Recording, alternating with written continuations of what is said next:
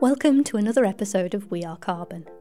I'm Helen Fisher and I'm joined by Brennan Spellacy to discuss the concept of carbon offsetting, along with the software that allows us to interact with it. It's fairly undisputable that as a society, our actions continue to emit far too many carbon dioxide emissions. And like many people, I feel we need a multi-pronged approach to moving forward, looking at things holistically rather than getting tied up solely on numbers of carbon. But any move that takes us in the right direction and can be put into action at scale is a valuable part of the solution. Carbon offsetting is a means to direct finance from activities that emit carbon and put it into supporting projects that can instead store carbon here on Earth.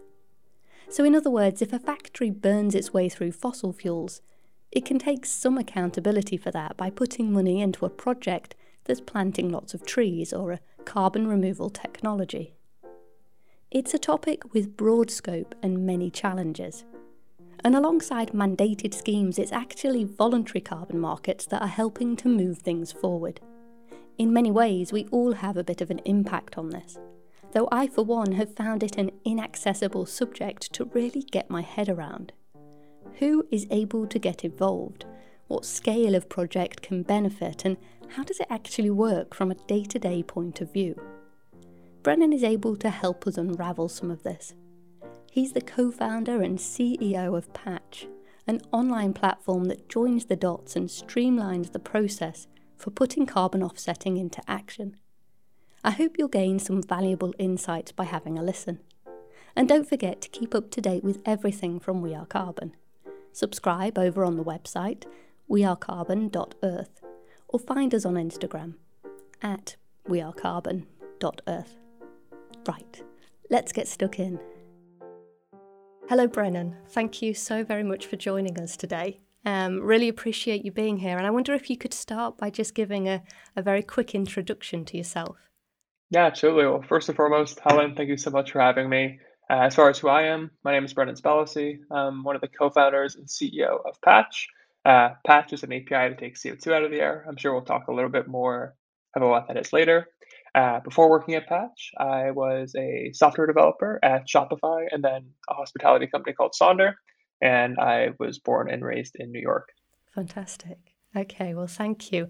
And I have to admit, this is a topic that's, I think, technical, perhaps not just for myself, but maybe for a lot of other people, because we're not just talking software, we're talking carbon credits, which I think it's quite in itself, I have personally found it quite a difficult topic to navigate. So I'm hoping you can break it down for us non-technical people and give us a bit of an understanding how software can play a part in essentially helping the health of the planet. So before we get into Patch itself, would you be able to give us a short overview of what the idea of offsetting carbon actually means? Yeah, absolutely. Absolutely. So when people talk about offsetting, which has admittedly become a slightly loaded word, they're talking about the idea of compensating for some sort of unavoidable emission. And so what I mean by that is when a company is trying to operate sustainably or maybe at net zero emissions, which essentially means they want to effectively have no environmental impact, the first thing you have to do is measure the carbon intensity of their business. So they understand, how many flights they're doing, how much they're consuming, maybe if they're generating electricity or consuming electricity. They kind of put all this work together to understand what is like the total footprint and breakdown of that footprint within the business. The second step is to take reduction opportunities. So, maybe you can fly a little bit less or, replace incandescent bulbs with LED bulbs. There's all these different ways to either decarbonize or use less power, which in effect reduces your footprint. And then the final piece is compensation. So we've kind of made an effort to condense your footprint or compress your footprint. And now you have a certain amount remaining. That's the piece that should be getting offset. Now, how does that actually happen? Well, an offset is actually almost like an abstraction or an environmental derivative, where it's this digital record that maps to some sort of physical event that happened somewhere else. And so offsets or carbon credits are ways for people who are maybe further away from some sort of carbon sequestration or carbon offset project to interact with these different things. And when you essentially buy and retire an offset, you're essentially financing some sort of positive environmental project somewhere in the world. Now, those environmental projects themselves, the way offsets even come to be, really comes through the development of land in a way that has some sort of positive environmental benefit. So there's two major types of offsets. There's the idea of avoiding emissions. So there was some sort of an emission event that was going to take place. Maybe there's a coal plant that is kind of getting displaced by some sort of renewable energy. Maybe there is a landfill that is emitting methane that is getting captured and destroyed. There's all these different forms of avoiding emissions. And then the second bucket is removal offsets or removal credits, which is the idea where baseline is nothing happening, and then you develop land in a way such that it draws CO2 out of the atmosphere. And that can be something as familiar as reforestation or as foreign as direct air carbon capture, which are these large fans that suck CO2 out of the air, pull the CO2 out of the ambient air through a chemical process, and then store that CO2 somewhere under the ground. And so both of these are forms of offsets. And when an offset gets created, one of these land developments is produced. They bring in what is called a verifier, which essentially audits that work. And that verifier says, hey, you've sequestered 1,000 tons with this new piece of land. Therefore, you get 1,000 credits that you can sell to someone. And then Patch is essentially the platform on which it transacts on, but you can essentially buy and retire those credits. So you're essentially indirectly paying for some sort of positive environmental effect somewhere. So a pause there. I know it was a bit long, so we can riff off that. No, that was very, very well explained. Really broad subject, and essentially, Totally. You're encapsulating all these different people, all these different industries, and you're bringing them together in a platform that allows them to interact in a beneficial way. So, the software side of it, from a sort of customer point of view, is this very technical stuff? Is this only for technical people? Yeah, absolutely. So for the most part, Patch is primarily selling, speaking about this in the software world, to businesses. So there's like a certain level of sophistication that you need to understand carbon markets or software a little bit to even begin accessing. And businesses typically have um, kind of that level of understanding or that knowledge. Now, the intent of Patch is to make it as simple as possible, where you don't have to be incredibly deeply technical on the carbon market side, where we'll aggregate and standardize all this information inside of our product. And we additionally have educational material both in the product as well as in our blog, where people can actually learn how carbon markets work, why 1 ton of CO2 might be worth $10 versus another might be worth 100, understanding like why are those price differences there, and kind of actually having this visual kind of aggregated interface in which you can transact. Very similar to what Airbnb did for home sharing, Patch is doing for carbon markets, where it's aggregating, standardizing, and ensuring the quality of the information in a given ecosystem. There is one component that is technical, though, which is the API piece. For those who don't know, APIs are essentially how computers talk to one another. And so we've developed an API as well so that other software applications like banking applications, e-commerce platforms, logistics systems can talk to Patch, such that if you understand the carbon footprint, a credit card transaction, or maybe an NFT, you can actually push that value into Patch using our API and actually put the carbon compensation piece on autopilot, as we like to say. So every time you transact or participate in commerce, any sort of negative environmental externality associated with that transaction is compensated for you programmatically. That's the world Patch is building for. That being said, you don't have to use that piece, but that is why a lot of companies come to us. Yeah, yeah. So it's streamlining the whole process really, because it is very broad, and at the end of the day, it's also people are quite detached from the. If you're offsetting, you might be one side of the world and the benefit is happening the other side of the world. Yeah. So there's a lot of interaction and connectivity that's needed to take place. In regards to the buying side, because there's several sides of the platform, who is the typical buyer? So we actually have a really large surface area of businesses in which we sell to. So at the highest level, we're only selling to businesses. So you need to work at a company, and ideally a software-enabled or tech-enabled company. So we're very rarely selling to say like law firms or dog walkers or things like this, or like the types of business we're primarily selling to, they usually have, anywhere from 20 to 10,000 people, which is a huge range, but the core is still software in the business. So we're sometimes selling to small technology startups, and sometimes we're selling to some of the largest tech companies that everyone kind of in the world knows. Now, within those organizations, depending on the maturity of the organization, sometimes you're selling and kind of working directly with the CEO of that organization where they've said, hey, we're going to mandate that a particular environmental goal is actually getting hit by in a certain amount of time. Sometimes you're selling to a VP of product or VP of engineering. At tech companies, these are essentially the people that decide what software gets built and how. They may decide, hey, we're going to have a specific sustainability feature built into the product because our users want it. And sometimes you're selling to a head of sustainability, where their whole job is to decide how that organization is going to operate sustainably. Their role typically spans not just environmental sustainability, but typically social and a few other kind of aspects. But it's usually people, place, and planet for a head of sustainability. So this is just one component of their broader role.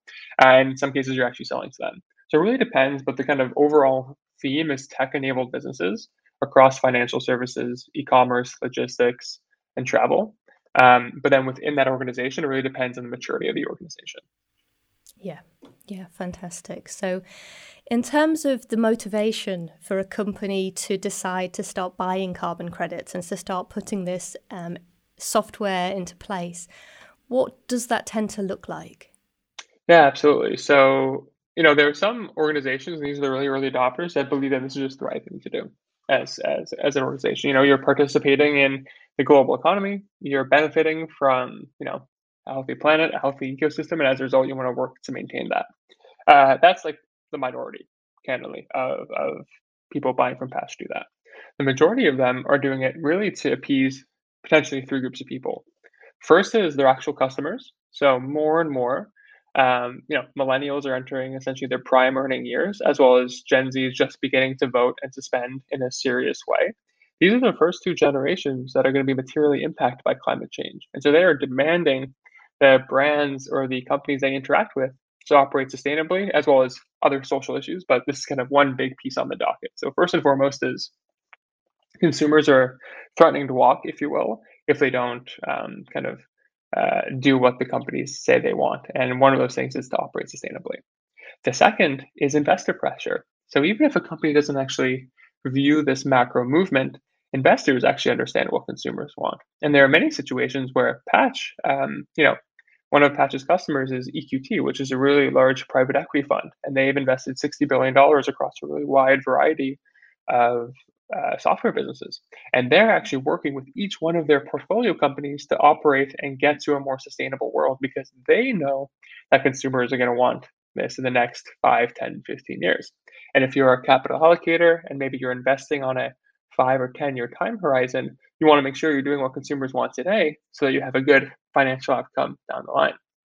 And then finally, there is regulatory pressure. So there are some organizations, specifically in the travel space, that are kind of being threatened by regulatory pressure.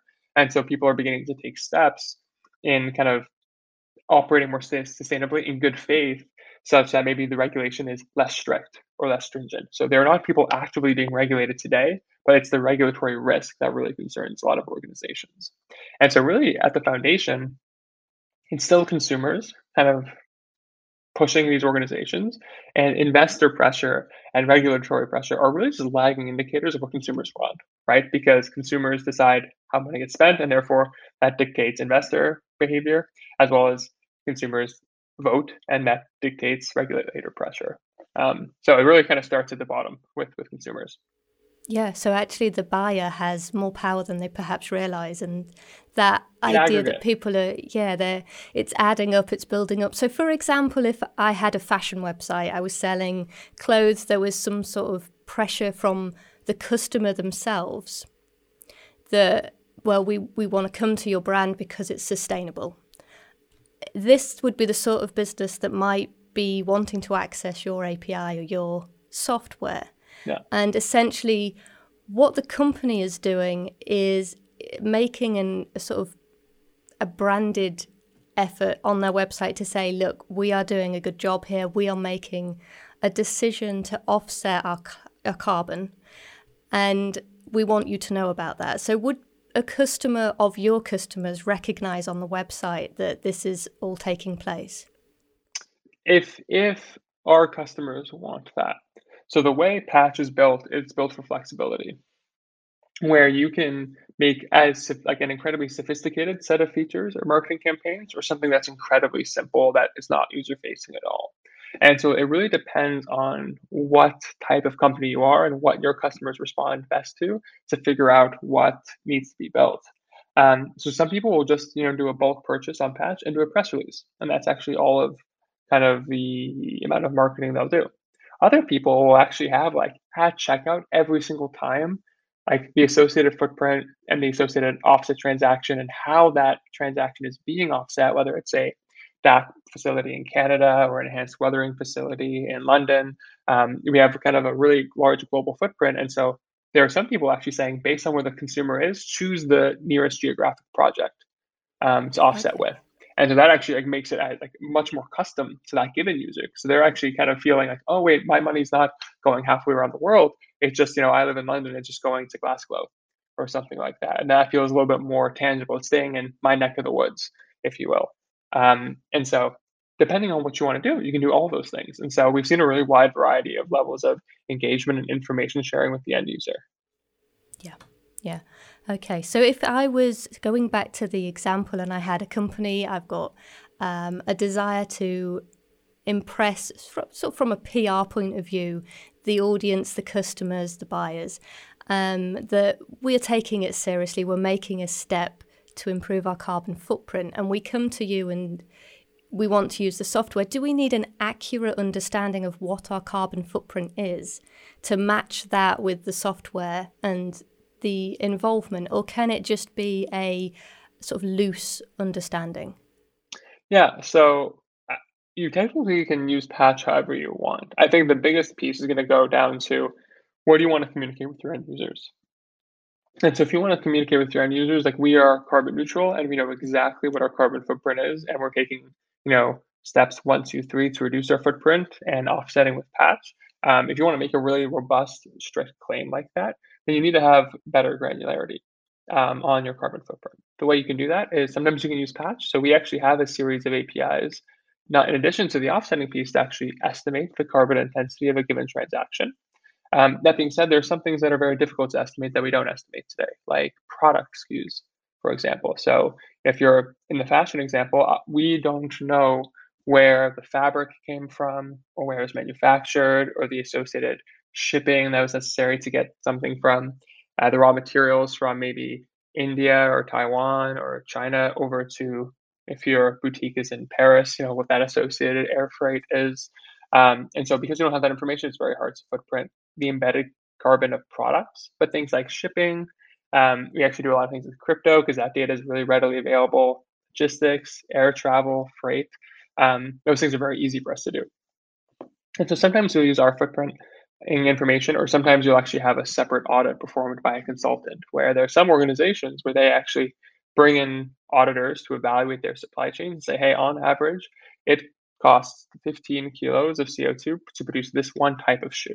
And so assuming your supply chain doesn't dramatically change, this is a reasonable estimate to go with. And maybe you might add a 10% buffer to kind of make sure you're not undercompensating.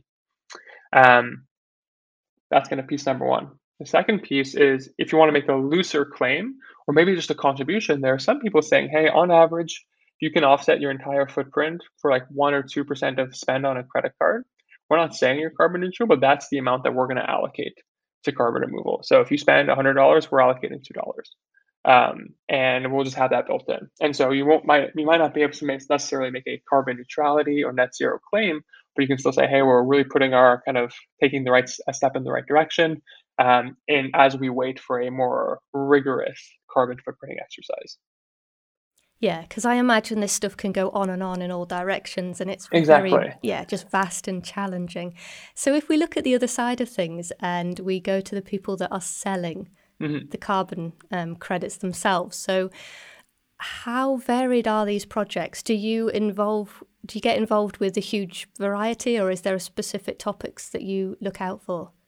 Yeah, and we actually have a huge variety on the platform. And that's kind of one of the greatest pieces of value for buyers, which is you can have access to essentially the broadest range of different technology types and geographies all in one platform, where you can have something at incredibly affordable, related to some sort of nature-based solution like some sort of reforestation project, or maybe a blue carbon project at like $5 or $10 a ton to, a bio oil geosequestration facility in Kansas that's cost $600 a ton. And so when we're looking for different forms of projects onboard to the platform, there's like a certain like minimum threshold we actually need where per technology type, you have to be able to present us with specific types of information and data in order to actually say, hey, you're a reputable party that can operate on the platform. You can kind of think of this as like a KYC process where we're essentially evaluating an organization to see, do they have a history of doing what they say they're going to do? And do we believe that they will continue to do that? If they pass that threshold, they actually can list it onto the platform. That doesn't mean they'll necessarily move inventory because if they're not competitively priced, or maybe their project is good but not good enough for specific users, people won't want to buy from them. And so, what's really great about Patch and marketplaces in general is by getting matched against your peers, it drives more competition, which then, as a result, actually elevates the level of sophistication and rigor all the suppliers in the ecosystem actually want to exhibit. Yeah. So, in terms of the cost, you've mentioned quite a large variety between Yeah. different companies on the different price of the carbon. What's influencing that? Is that the company choosing? And as you've just said, it's just they throw it into the marketplace and it's the competition that drives the price? Or is there something else? Yeah, so competition is kind of one component, and cost structure in general, but some bigger components are actually the underlying mechanics of a particular technology type. And so what I mean by that is there are some technology types that are more mature. And as a result, they've scaled more dramatically over the last 2 decades. So there are like things like reforestation, they've been around for 20 years where, people know how to operate that type of facility. They know how to kind of get the necessary labor in order to get that work done, and they know how to maintain it. And so as a result, that per unit cost because the capital expenditure associated to develop a facility like that is much less expensive. And as a result, the capital they raise to develop that facility comes at a lower price as well because there's less risk associated with launching a facility like that. The contrary is things like bio oil I mentioned earlier come at $600 a ton. These facilities operate at like a hundredth of the scale the reforestation facilities operate at. And so as a result, they're much newer technologies. And so they haven't reached those scale economies yet. And so they're not able to benefit from cheaper capital, and as a result, driving down unit cost rates as much. That being said, that more expensive option comes with other kind of metadata associated with it. So a really important attribute of carbon credits in general is this idea of permanence. So every ton is actually not created equal. Where a reforestation credit, you can really only assume carbon sequestered by some sort of nature-based solution will stay there for anywhere between 50 to 100 years, which is good. Like it buys us some time. But things like bio oil are permanent on the scale of 10,000 years. And so in that situation, you can assume that the carbon is effectively permanently removed in the bio-oil use case, but temporarily removed in the nature-based solution use case. And so there's a place and purpose for both, but the idea is like they're not actually truly like interchangeable because they're fundamentally different products underneath the hood. Yeah, yeah, absolutely. I can see that. And the essentially, if a company decides to spend a higher dollar for the same quantity of carbon, they in themselves they've got their own motivation behind supporting that project. Which Yeah. do they have all of that information available so they can see the sort of likely permanence and the location of the project they're supporting, and they're choosing on all of this data? Exactly. Yeah. So we expose all that information both in the visual product. So we have a dashboard where you can actually like filter and search and shop, as well as all this data is also exposed via API. So if you maybe, we actually have some customers for carbon accounting tools, which you can kind of think of a carbon accounting tool as an accounting system just for sustainability. So not for financial accounting, but for sustainability and carbon accounting, where they're actually embedding a marketplace inside of their product. And all of that is powered by Patch's infrastructure. And so they're enabling people to search by and query by all these different filters and attributes in their product powered by Patch's tech, which is pretty cool. So they built like a mini patch inside of their product using our APIs. Yeah, fantastic. So it's creating a life of its own. Exactly. Yeah. Yeah, yeah, it's wonderful. In terms of we've talked about natural solutions for capturing carbon, and then there's more technical, high-tech solutions. And on the basis of permanence, you've covered a huge variation in time. 10,000 years, 100 years. It's a huge leap ahead. Is there any consideration towards other benefits? Now, this I'm expecting you to say no, but with regards to biodiversity, on the nature-based side, there can be like a holistic and continuing benefit to the environment that is beyond the actual carbon in the atmosphere. Is any of that coming into play? Do companies like to mention that? So some companies definitely do, and that's one of the top. Besides cost, it's actually a huge driver of why people like contributing to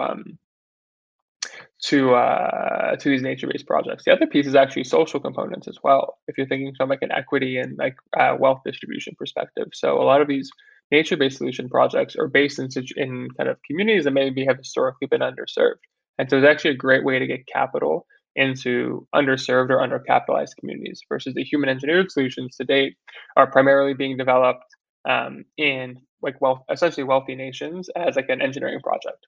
And so, you know, a lot of times the kind of I don't want to say debate, but some of the healthy tension relates to, is your goal purely based on climate, in which case it might make sense to store carbon for 10,000 plus years and really only think about that piece, or you also trying to fold in these other sustainable elements related to social and economic sustainability that I was mentioning before. So a head of sustainability is not just responsible for climate; they're responsible for other attributes as well.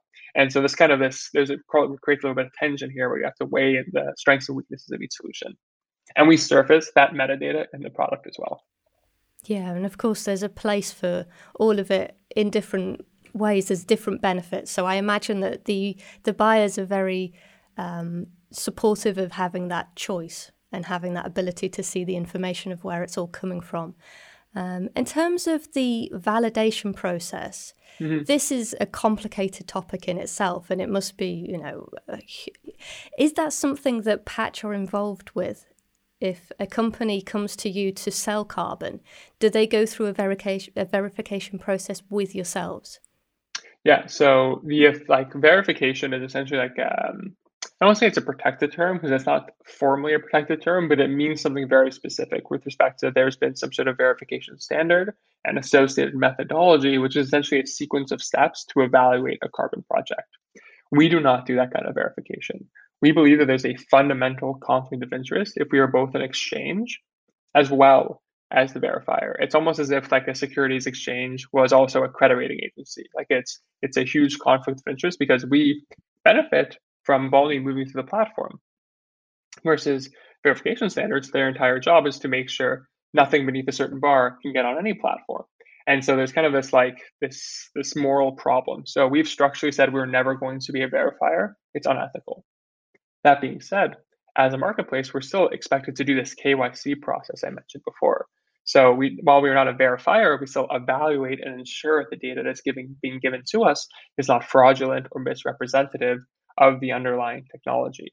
That being said, we additionally have kind of in a worst case scenario, legal and financial frameworks in place with all of our suppliers where if something is misrepresented, if their verification lapses and they basically lose their stamp of approval and don't get it fixed within a certain amount of time, they can be delisted and maybe not even get paid out for the inventory they've sold. And so, although we're not a verifier, we are still playing this facilitator and making sure everyone's playing by the established rules that were laid out when people first got on the platform. Yeah, yeah, that makes a lot of sense. And the process then to become a seller, do they independently go to elsewhere to get verified, and you have a specific framework of information that you're looking for? Exactly. That's exactly it. So, depending on your verification standard and methodology, our data requirements are going to vary. Okay, yeah. So I suppose you have to keep on your toes with it as well because there must be new stuff all the time. So It doesn't change that fast, actually, and that's kind of been one of the critiques of the verification standards, which is there are all these new forms of carbon removal coming out into the ecosystem, and they've been unable to respond to them quickly enough. They've expressed intent that they're going to create methodologies for them because the market demand is there, but they are kind of candidly they're nonprofits, they're undercapitalized organizations, and they're being pushed to their limits, candidly. And so I've definitely empathized with them. That being said, they do have intent to create all these new methodologies eventually. So it doesn't change as fast. But that's more of a function of not so much the market, but rather the speed at which these organizations can move. Yeah, yeah. Yeah. With the sellers, could you just give us some examples so we can get a picture of how varied they are? Yeah, absolutely. So some sellers, like there's Blue Source, for example, they are a carbon offset developer primarily based in North America, and they primarily focus on improved forest management and prevented deforestation projects in Alaska and the kind of primary 48 United States. And so they're primarily working like Appalachia. They're working in I'm forgetting all of my forest names here, but there are a few in the Massachusetts area as well as Alaska. Then you have folks like Future Forest. They're actually based in the UK, where they're again planting additional trees, but as well as using something called enhanced weathering, um, which essentially there's a specific type of mineral that reacts with the CO2. It's called olivine. And olivine reacts with CO2 in the air to create what is called a carbonate, which is a form of a salt. Not to get too technical, but essentially the carbonate will never turn back into CO2. Or if it were, you'd have to apply a huge amount of heat, which wouldn't happen naturally. And so by sprinkling all this olivine in this particular forest and kind of increasing the surface area in which the olivine can react with CO2, you're essentially sequestering CO2 as an inert rock, candidly, like it's basically a rock on the ground, and it'll never re-enter the atmosphere. So those are two very, very different projects on completely different parts of the world, and also coming at fairly different price points as well.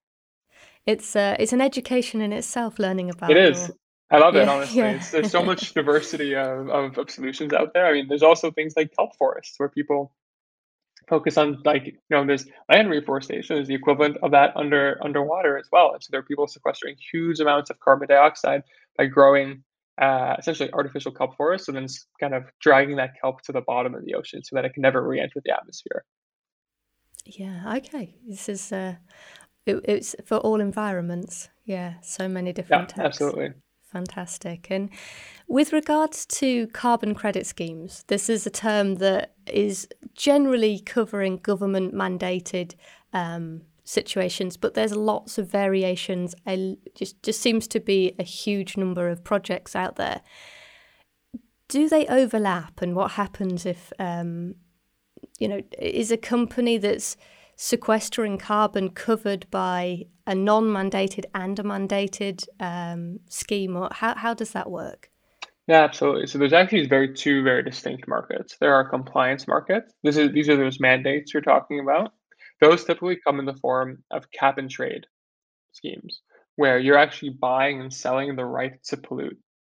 Where car companies each get issued a finite number of they're called emission credits. So not necessarily carbon credits, but emission credits. So you're allowed to emit 1 ton for every credit you have, and someone might be given 100,000 tons, 150, etc. And if you want to exceed that, you have to pay to get more. And so as a result, companies will actually sell credits to and from one another within a specific organization um, to kind of get the necessary amount of pollution capacity they need or don't need. The world patch operates in are involuntary markets where there is no regulating body, which is great because people can move quickly, but it's not great because it kind of causes a headache on what is and what isn't allowed. And so there's like some self-regulation that needs to happen. So, lack of regulation is great from a speed and execution perspective, but it's not great at having really concrete clarity on what direction people should be going in. Those two markets are totally separated right now.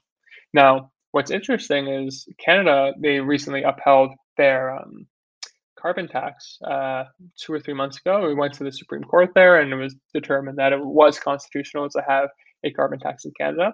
And they're actually kind of ideating with we're playing with the idea of having a federal offset program. Well, they would actually, instead of the nonprofits having the verification standards, the Canadian government would actually establish the verification standards. And so that's actually a merging of these two worlds, where it's a compliance scheme, but but it would be for an offset or carbon credit versus an emission credit, which is pretty interesting. From on top of my head, that's kind of first of breed, if you will. And I anticipate things moving more and more in this direction, where it's going to be actually assumed that you should be always decreasing. There's no more paying for the right to pollute, but rather you were obligated to pay to undo what you've already done. And then as a result, you'll keep decreasing and decreasing your pollution, hypothetically. Yeah, because that's the limit of offsetting. It's not.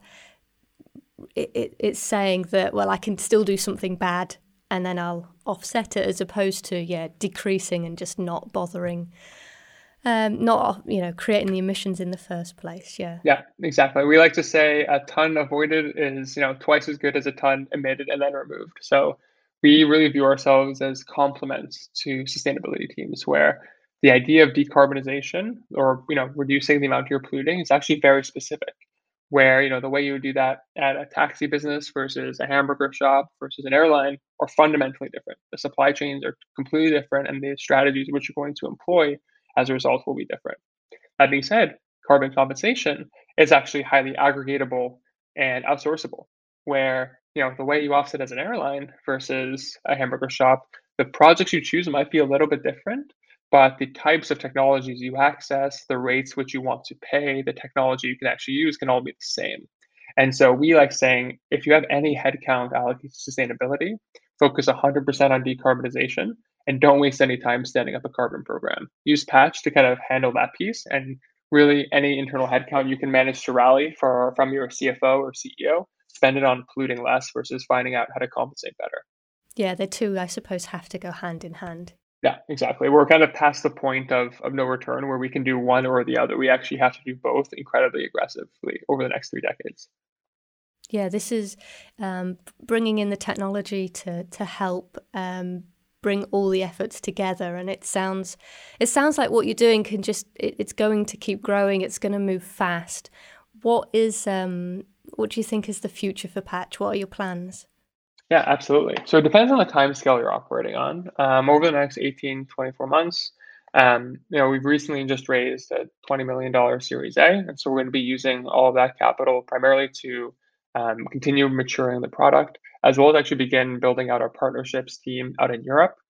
We've been primarily focused on Canada and the US today, and now we're going to be pushing a little bit more internationally, a bit more aggressively. And then in the longer term, it's really to actually build software for our supply partners. We've continued building them for our buyers, and we'll continue to do so. That being said, there's actually a huge amount of operational and informational complexity associated with scaling a business really, really rapidly. And we believe carbon markets are going to become anywhere between 50 to 100 times larger in the next 2 decades.